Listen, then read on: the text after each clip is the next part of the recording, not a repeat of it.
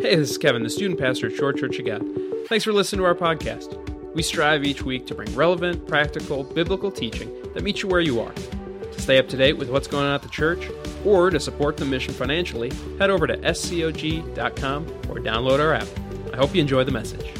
Let's start with a word of prayer. God, thank you so much for today. Lord, I ask you to open our hearts and speak right to us. Open our brains and speak into the thoughts that we have, Lord, that in this moment, in this time, as school gets back in session, as the weather changes and the allergens fall from everywhere, God, we ask you to be a part of us, to move in us, to speak into us, to shape us, to change us, that we would leave this place this morning different than when we walked in the doors.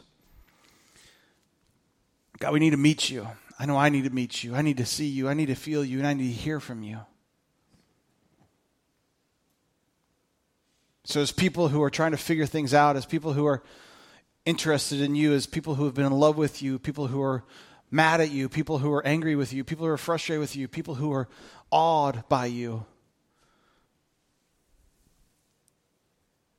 we ask to hear from you today. That you would move in this place, move in our hearts, move in our souls. We love you, and we're trying to love you more. In Jesus' name I pray. Amen.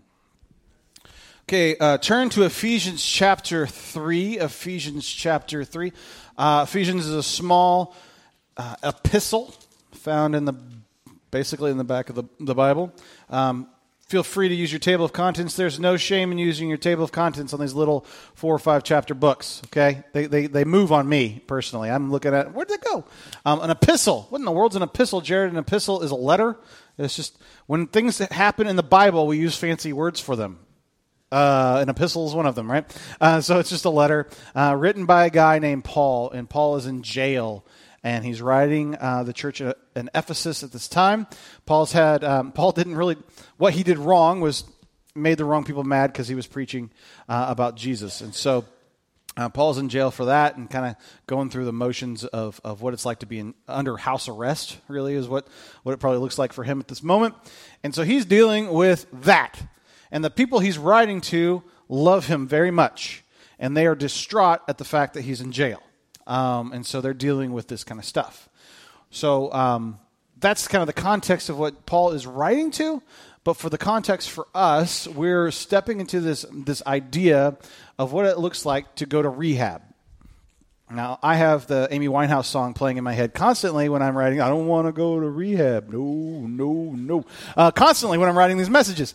So that's just me. So sorry about that. But that's what's going on in my head. And now you get that for the rest of the day as well.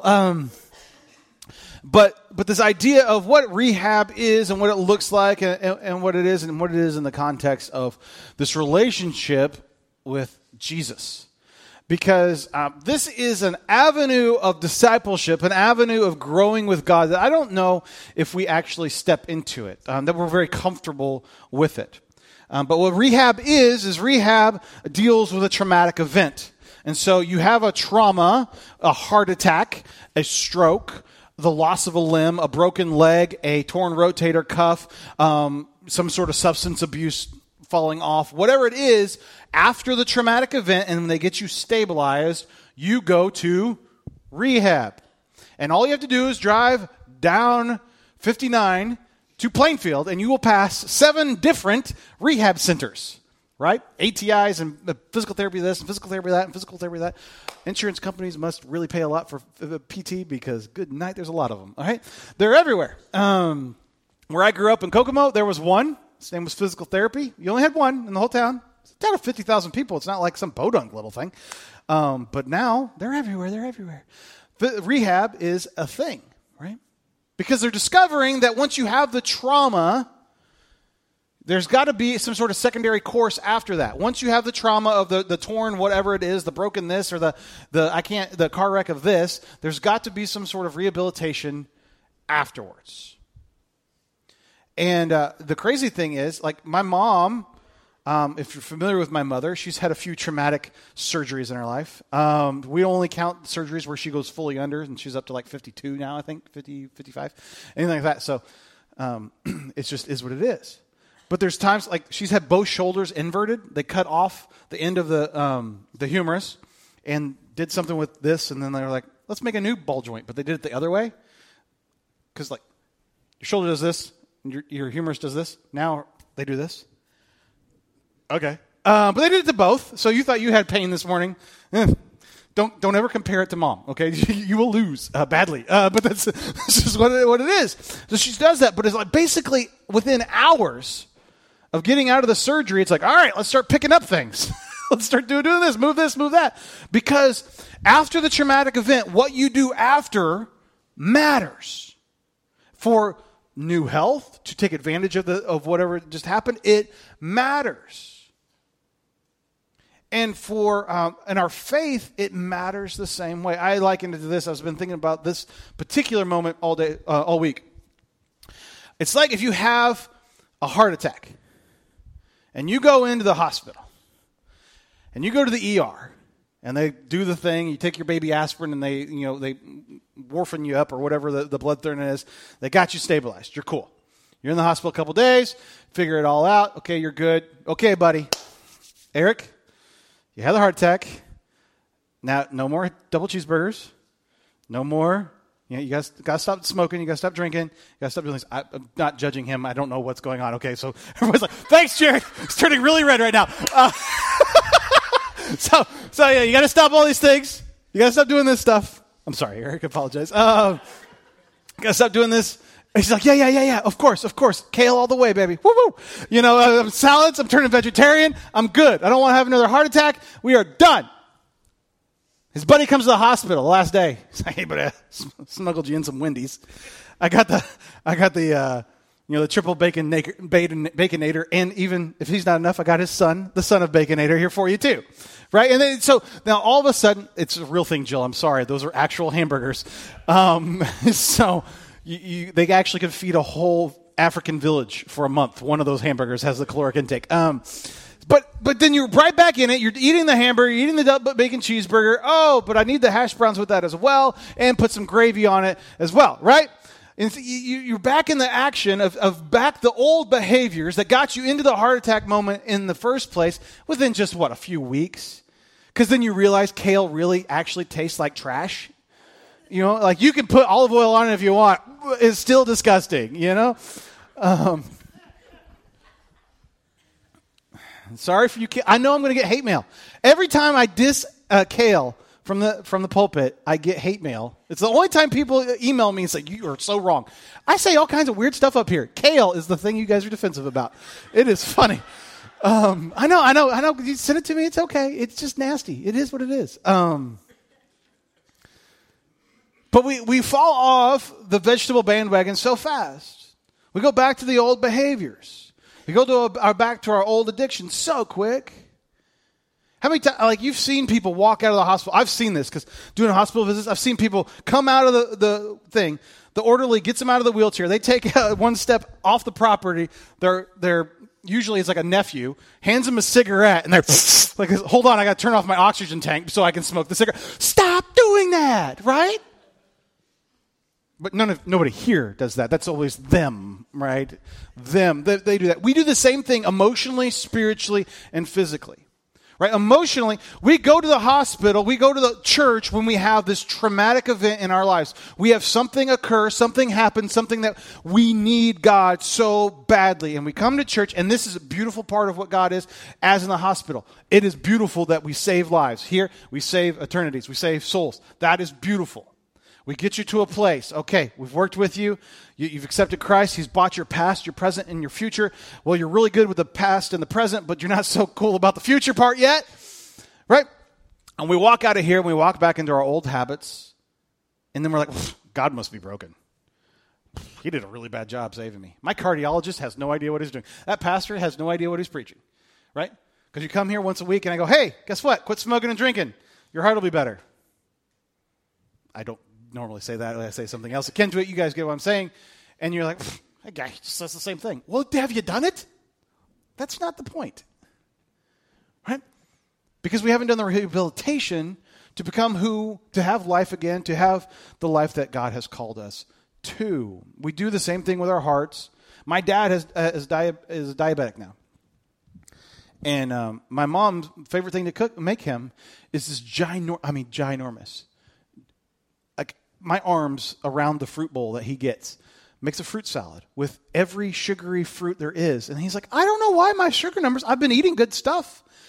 Dad, you could have eaten a Hershey's bar and it would have been healthier for you than the amount of berries you just ate. But it's a fruit, so it's okay. That's pure sugar. He hasn't processed that. And I can make fun of him all day long because he's not here. But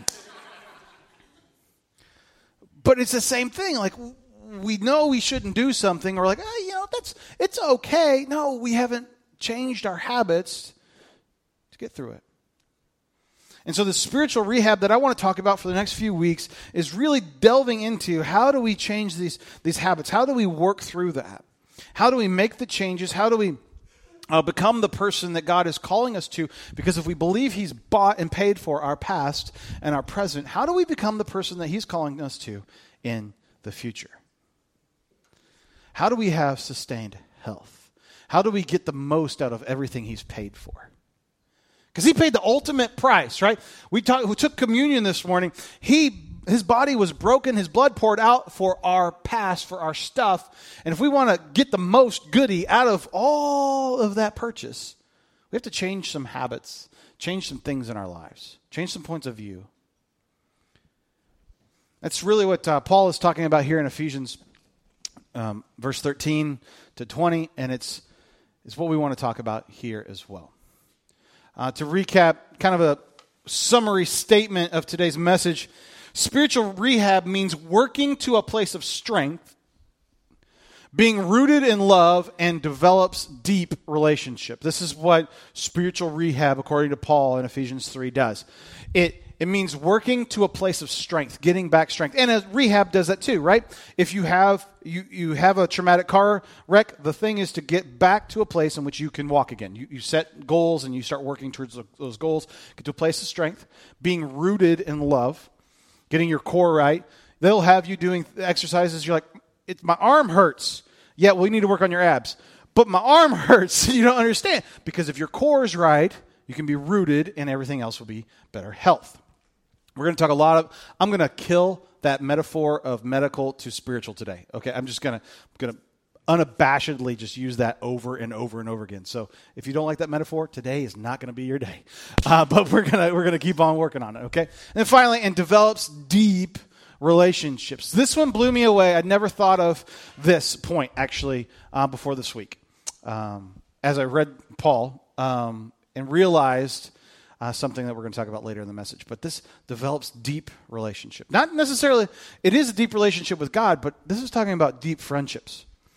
Develops deep relationships.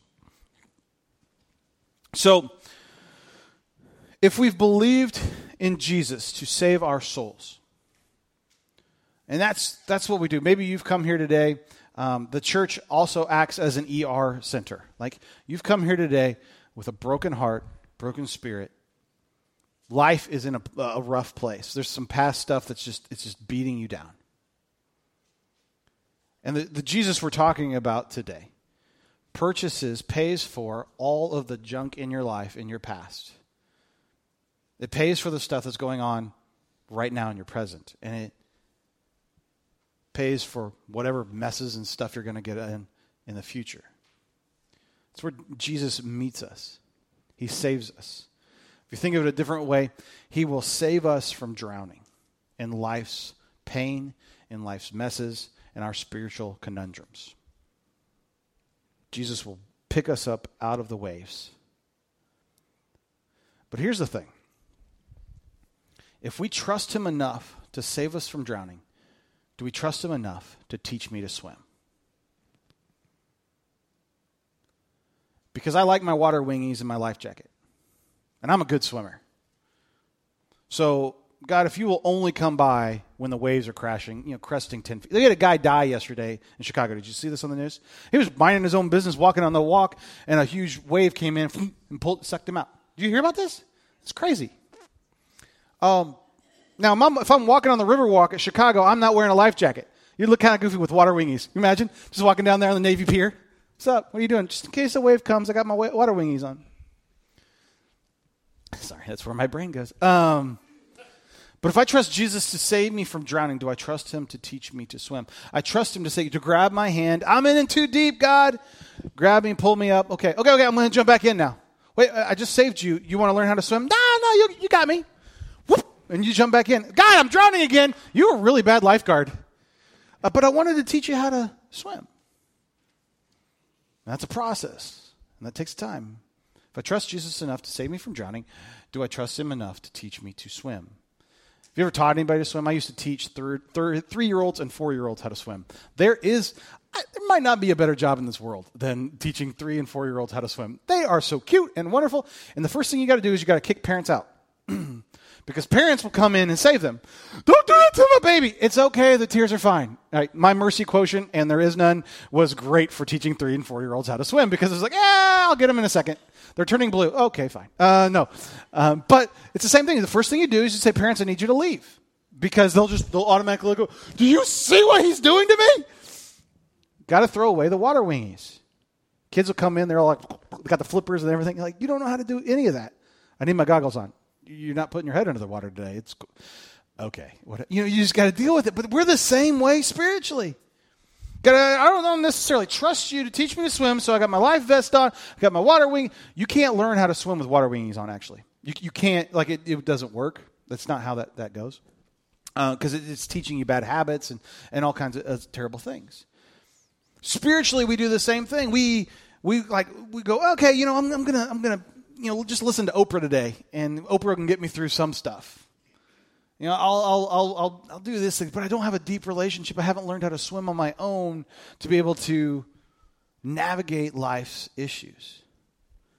What I really need is Jesus to teach me how to swim so I can deal with all the stuff that's going on. I'm a good swimmer. I swam competitively for years and years and years and years and years and years. I am faster than you in the water, I promise you. You put a life jacket on me, I can't go anywhere. So when I put things on that just I don't need, that I don't trust in what God has taught me, all kinds of stuff happens. And spiritually, the same thing goes on. We deal with stuff.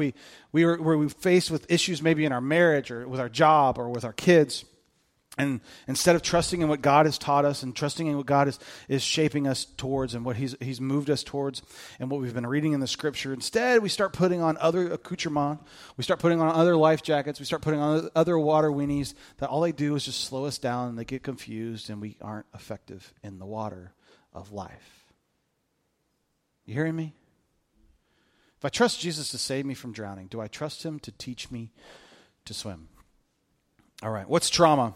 Trauma is a deeply distressing event. Trauma is a deeply distressing event. So lots of us can say we've had traumas in our life. And they might not all be car wrecks and strokes, right? Deeply distressing events. You might have suffered a trauma this morning.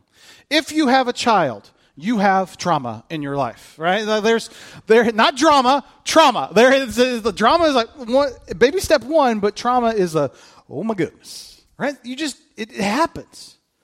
Lucy this week decided she was going to learn how to climb. Bowen has a lofted bed. And so Lucy, my 19-month-old, decided she enjoyed being with all the stuffed animals that he's hidden from her in the lofted bed. And so I hear a boom. I was like, oh, Lord. I walked up there, and she's at the bottom of the stairs, and she's mad. I don't even think she hurt. She didn't have any scrapes on her or anything. She's just mad that she didn't make it all the way to the top of the stairs. She is Kelly's daughter and Tina Hauser's granddaughter. But she is mad at those stairs that they did not allow her to conquer them. Right? But there was a traumatic event, and now she hasn't been climbing up those stairs yet.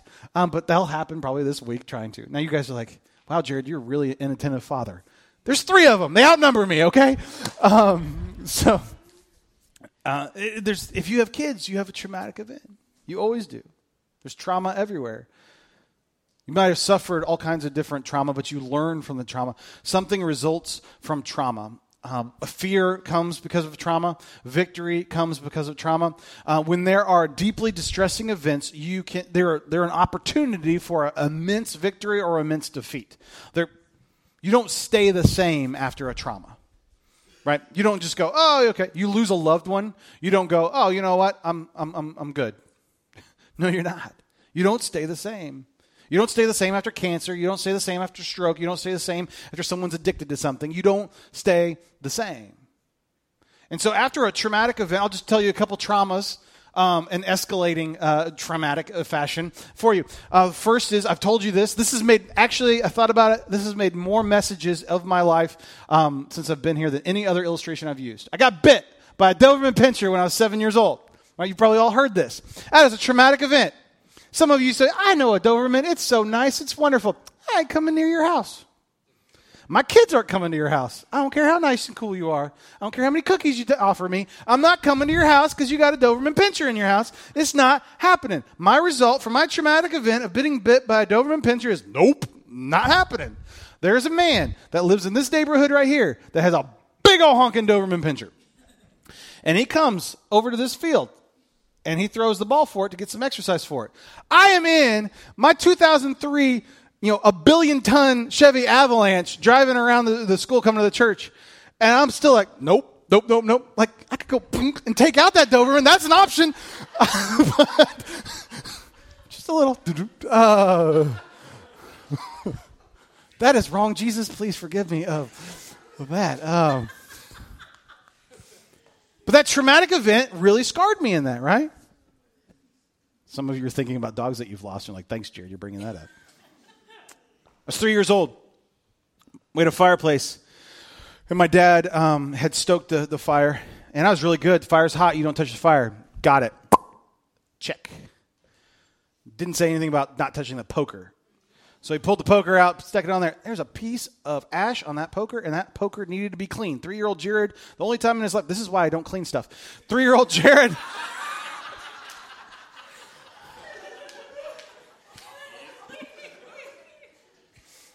3-year-old Jared. That got a little more laughter than it needed to be, by the way. 3-year-old Jared saw the ash on that thing and went, wouldn't come off. What do? I branded myself in my hand as 3-year-old Jared. My whole little hand was a little blister. Guess who doesn't touch pokers with their hand anymore, right? Nope. My kids, we had a fireplace in Georgia, and I was clear. That's hot, but also this is hot. You don't touch these. You don't do these things. No. Because it's not like it was bad parenting. It just was I was trying to be helpful, right? And it just is what it is. But a traumatic event, I learned a lesson. Don't do this and don't do that. 4-year-old Jared. If you think more than 5 minutes in your own life about your traumatic events, you're going to find some, okay? 4-year-old Jared. You remember, like in the 80s, they made action figures out of like cast iron? Right now, they're all plastic. But I had a Voltron, which is on Netflix now. Thank you, Mr. Netflix.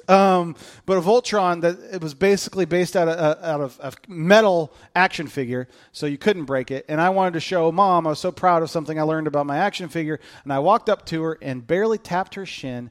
Her shins explodes. She gets like 13 stitches because of that. Now, to this day, and I've taught this to my son, so I'm sorry, but you come close to my mom's legs, you're going to get body checked like nobody's business. Like I could be on the Bears this morning. I don't care if your kid's 3 years old. He's getting checked. Like it's in there. Like boom. Nope. You'll bounce. I will. No, because it is real. It is real, and it's even worse today than it was, 35 years ago. And so there's a traumatic event that said no. And now we can laugh at Jared and his dumb growing up all the time. But you've got the same traumas in your own life. You have something that's being said.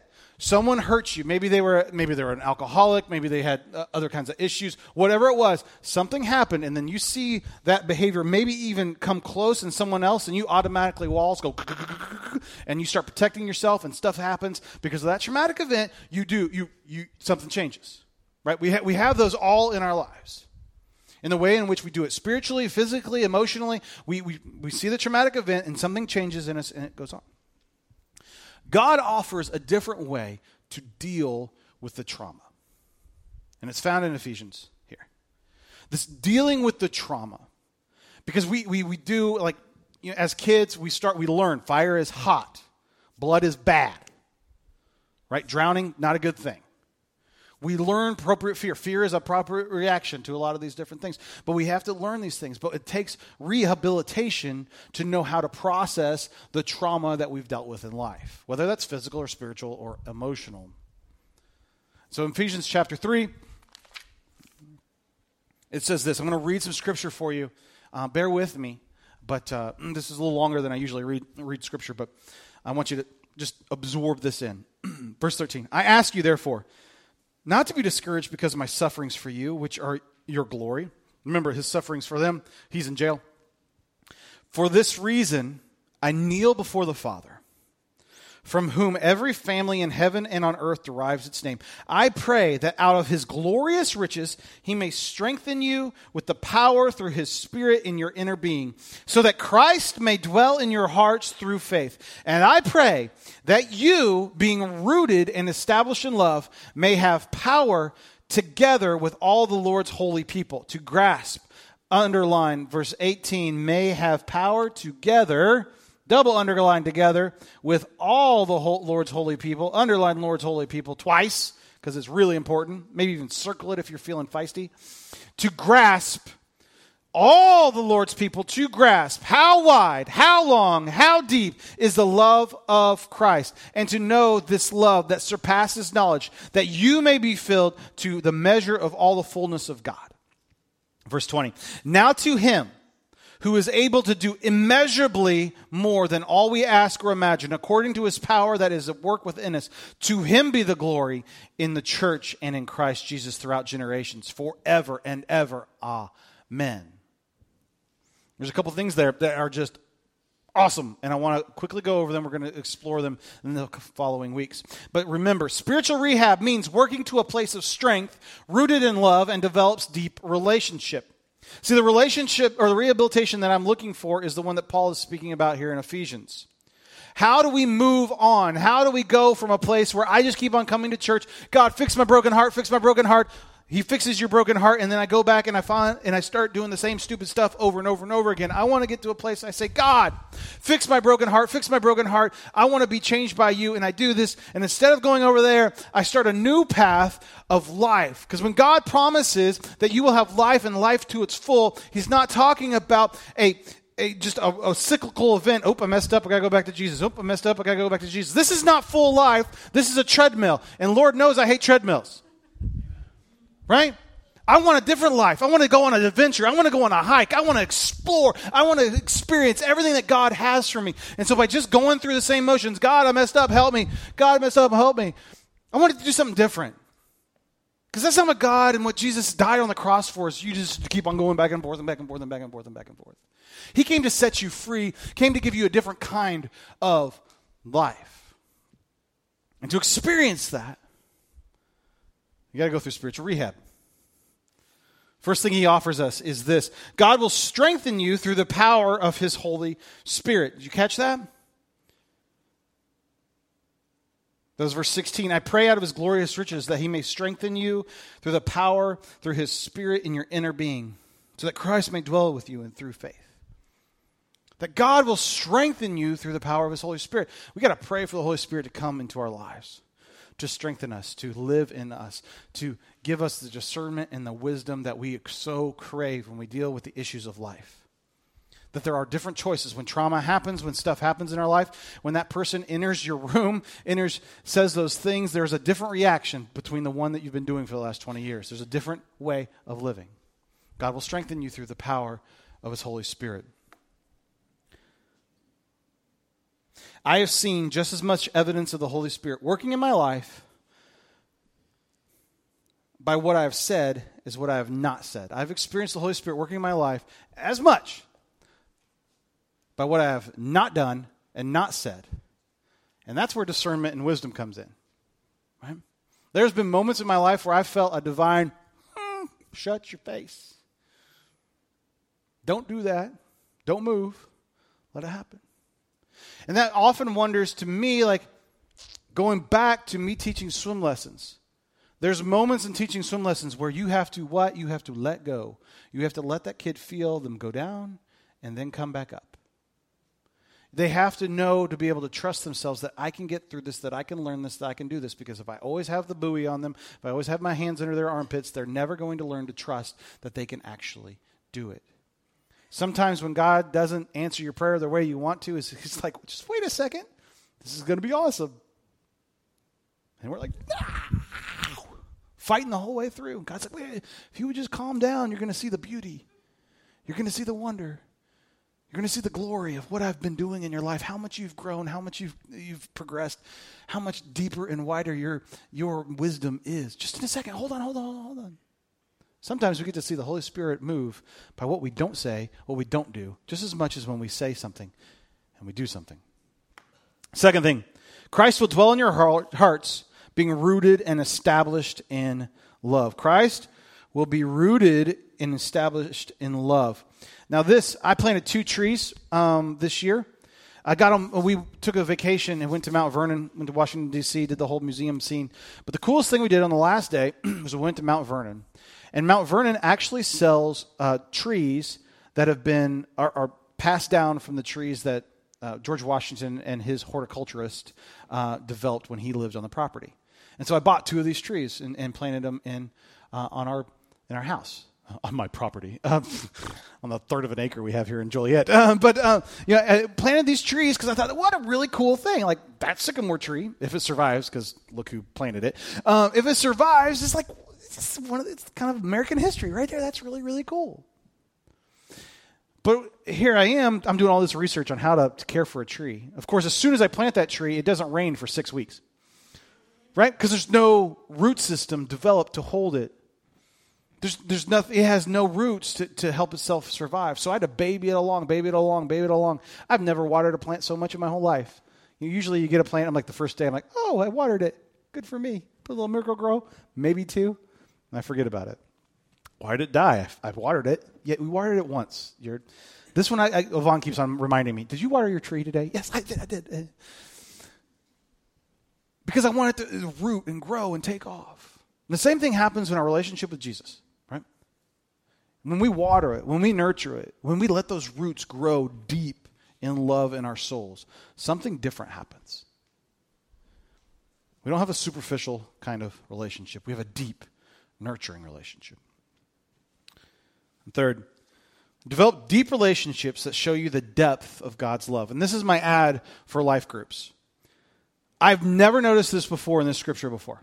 Never noticed this. I've quoted this scripture so many times. You sing songs about it, everything. I never noticed it's not about God. I never noticed it's not about God.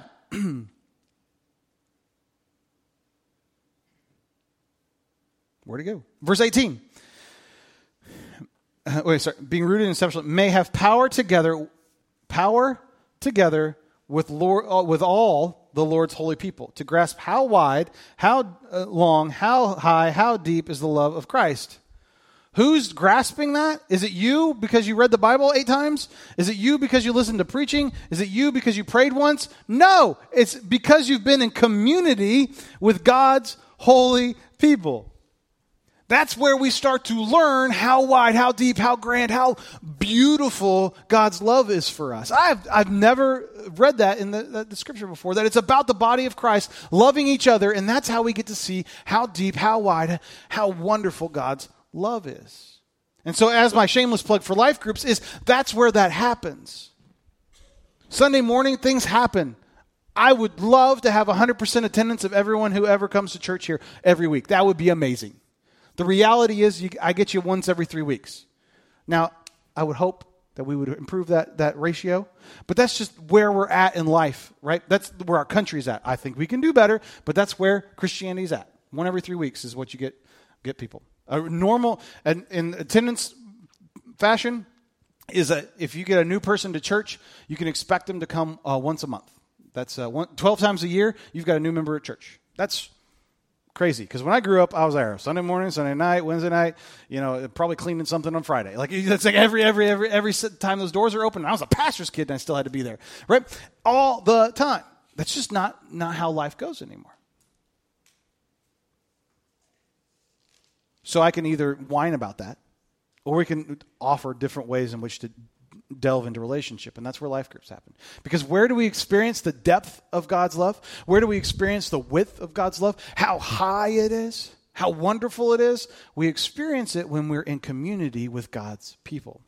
And so one of the things that happens when we're in life groups is we get to experience how wonderful that life is, how experienced that love is. And when we've had that love experience, that's when we get to start to figure out, and we understand that people in our lives help us on that rehab process.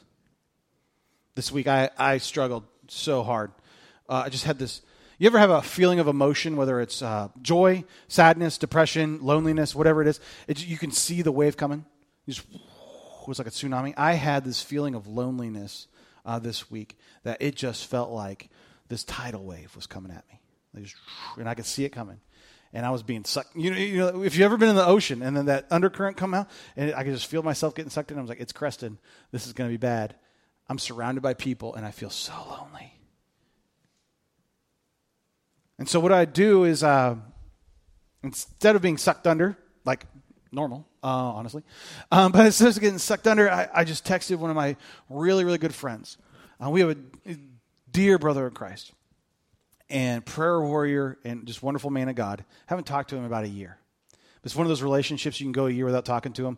You say 2 words, and they're like, all right, I'm here for you. Whatever you need. What's going on? I'm praying for you. I have a couple of guys in my life that are those kind of guys, and it's awesome. And so I texted him, and I said, hey, man, I need prayer because this is happening, this is happening, this is happening. And I knew I could trust that the community in which we'd built, the relationship that we already built, I knew I was being lifted to God. That my friend that's 700 miles away is lifting me to God and saying, you know what? I knew immediately he's on his face praying to God that I would get through the stuff that I was going through. Those are the kind of relationships that this place should be all about. Right? That those are the kinds of times in which we get to see the depth of Jesus' love for you and others. That I got a glimpse of how much Jesus loves me by the way in which Michael reacted to me sending him a simple text saying, I need your love right now. That takes vulnerability and takes all kinds of stuff on my part, whatever. I know that God has worked through that relationship to speak to my heart. We've got to be a place, and that's where our life group has tried to be the on-ramps to build those kind of relationships. No, they're not all lovey-dovey. Our men's group on Monday night, we very rarely all lovey-dovey, but there's good relationships built there. I can't make the same promises for the women's groups. But as we step into that, that's who we got to be. Because how do we get to experience the depth and the width and the wonder of God's love? By experiencing the body of Christ. That blew my brain. I hope it wrecks you a little bit. Like we're not going to experience the proper emotional and spiritual rehab that we need if we don't jump into doing life and community with the people in our church, with other believers. We're not. That's the promise of the depth and the width of the love of Christ is when we are in community with others. I think that's beautiful and that's an opportunity because that's not a crazy step. That's not asking for something just outlandish. You've got to, paint your house red and you've got to sell everything you own. No. What I want you to do is do life with other believers. Oh, you mean just hang out with people? Yeah, that was it. I could do that. You might have to bribe some people, smoke some ribs, whatever it needs to happen, make a cake, whatever that needs to look like, but we just need to be this place of community. So then, we get to see the depth and grasp how wide and how long and how high and how deep the love of Christ is. Now to him who is able to do immeasurably more than all we ask or imagine, according to his power that is at work within us. To him be the glory in the church and the Christ Jesus throughout generations forever and ever. Through this rehabilitation, Jesus is able to do immeasurably more through us. Instead of being on this cycle, I need you, God. I need you, God. We're skipping like an old CD player. Immeasurably more is going on the adventure with God. Living a life that he's called us to. Living a life that's different. Living a life that's more valuable, that's deeper, and more beautiful than we ever could imagine. So for the next few weeks, we're going to talk about this rehab. We're going to talk about how we go on that adventure and get off the cycle that we're in. Let me pray for you. God, thank you so much for today. Lord, I know some of us come here this morning, we are hurting and we are in desperate need of your intervention this morning. And so God, for the people who are just wrecked this morning, that need your love, they need an encounter from you, they need your Spirit to reign in their lives, Lord, I pray that you would move in their life in this time, in this moment, in this morning. That they would know that you are the answer to pick them up out of the issues that they're in. But God, I also ask you to give them the clarity of thought and the strength to be able to move away, to repent from the old life and step into the new life. That they will have the strength, that they will have the courage to enter a rehab, a spiritual rehab in which you show them life and life to the fullest.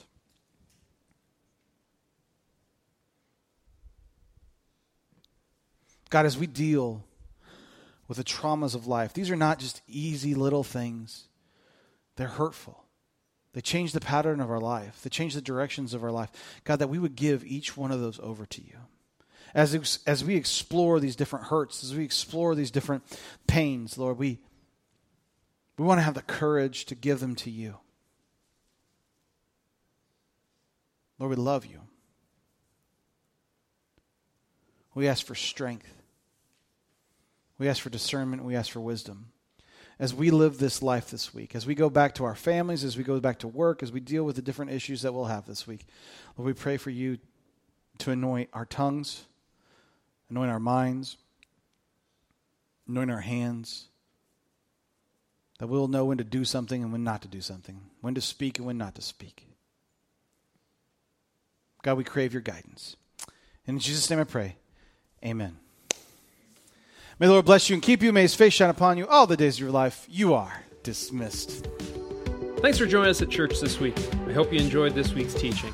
If you have any questions or comments, shoot an email to office@scog.com. To continue to support our mission to reach, grow, and serve our community for Christ, you can give online at scog.com or through the app. See you next week.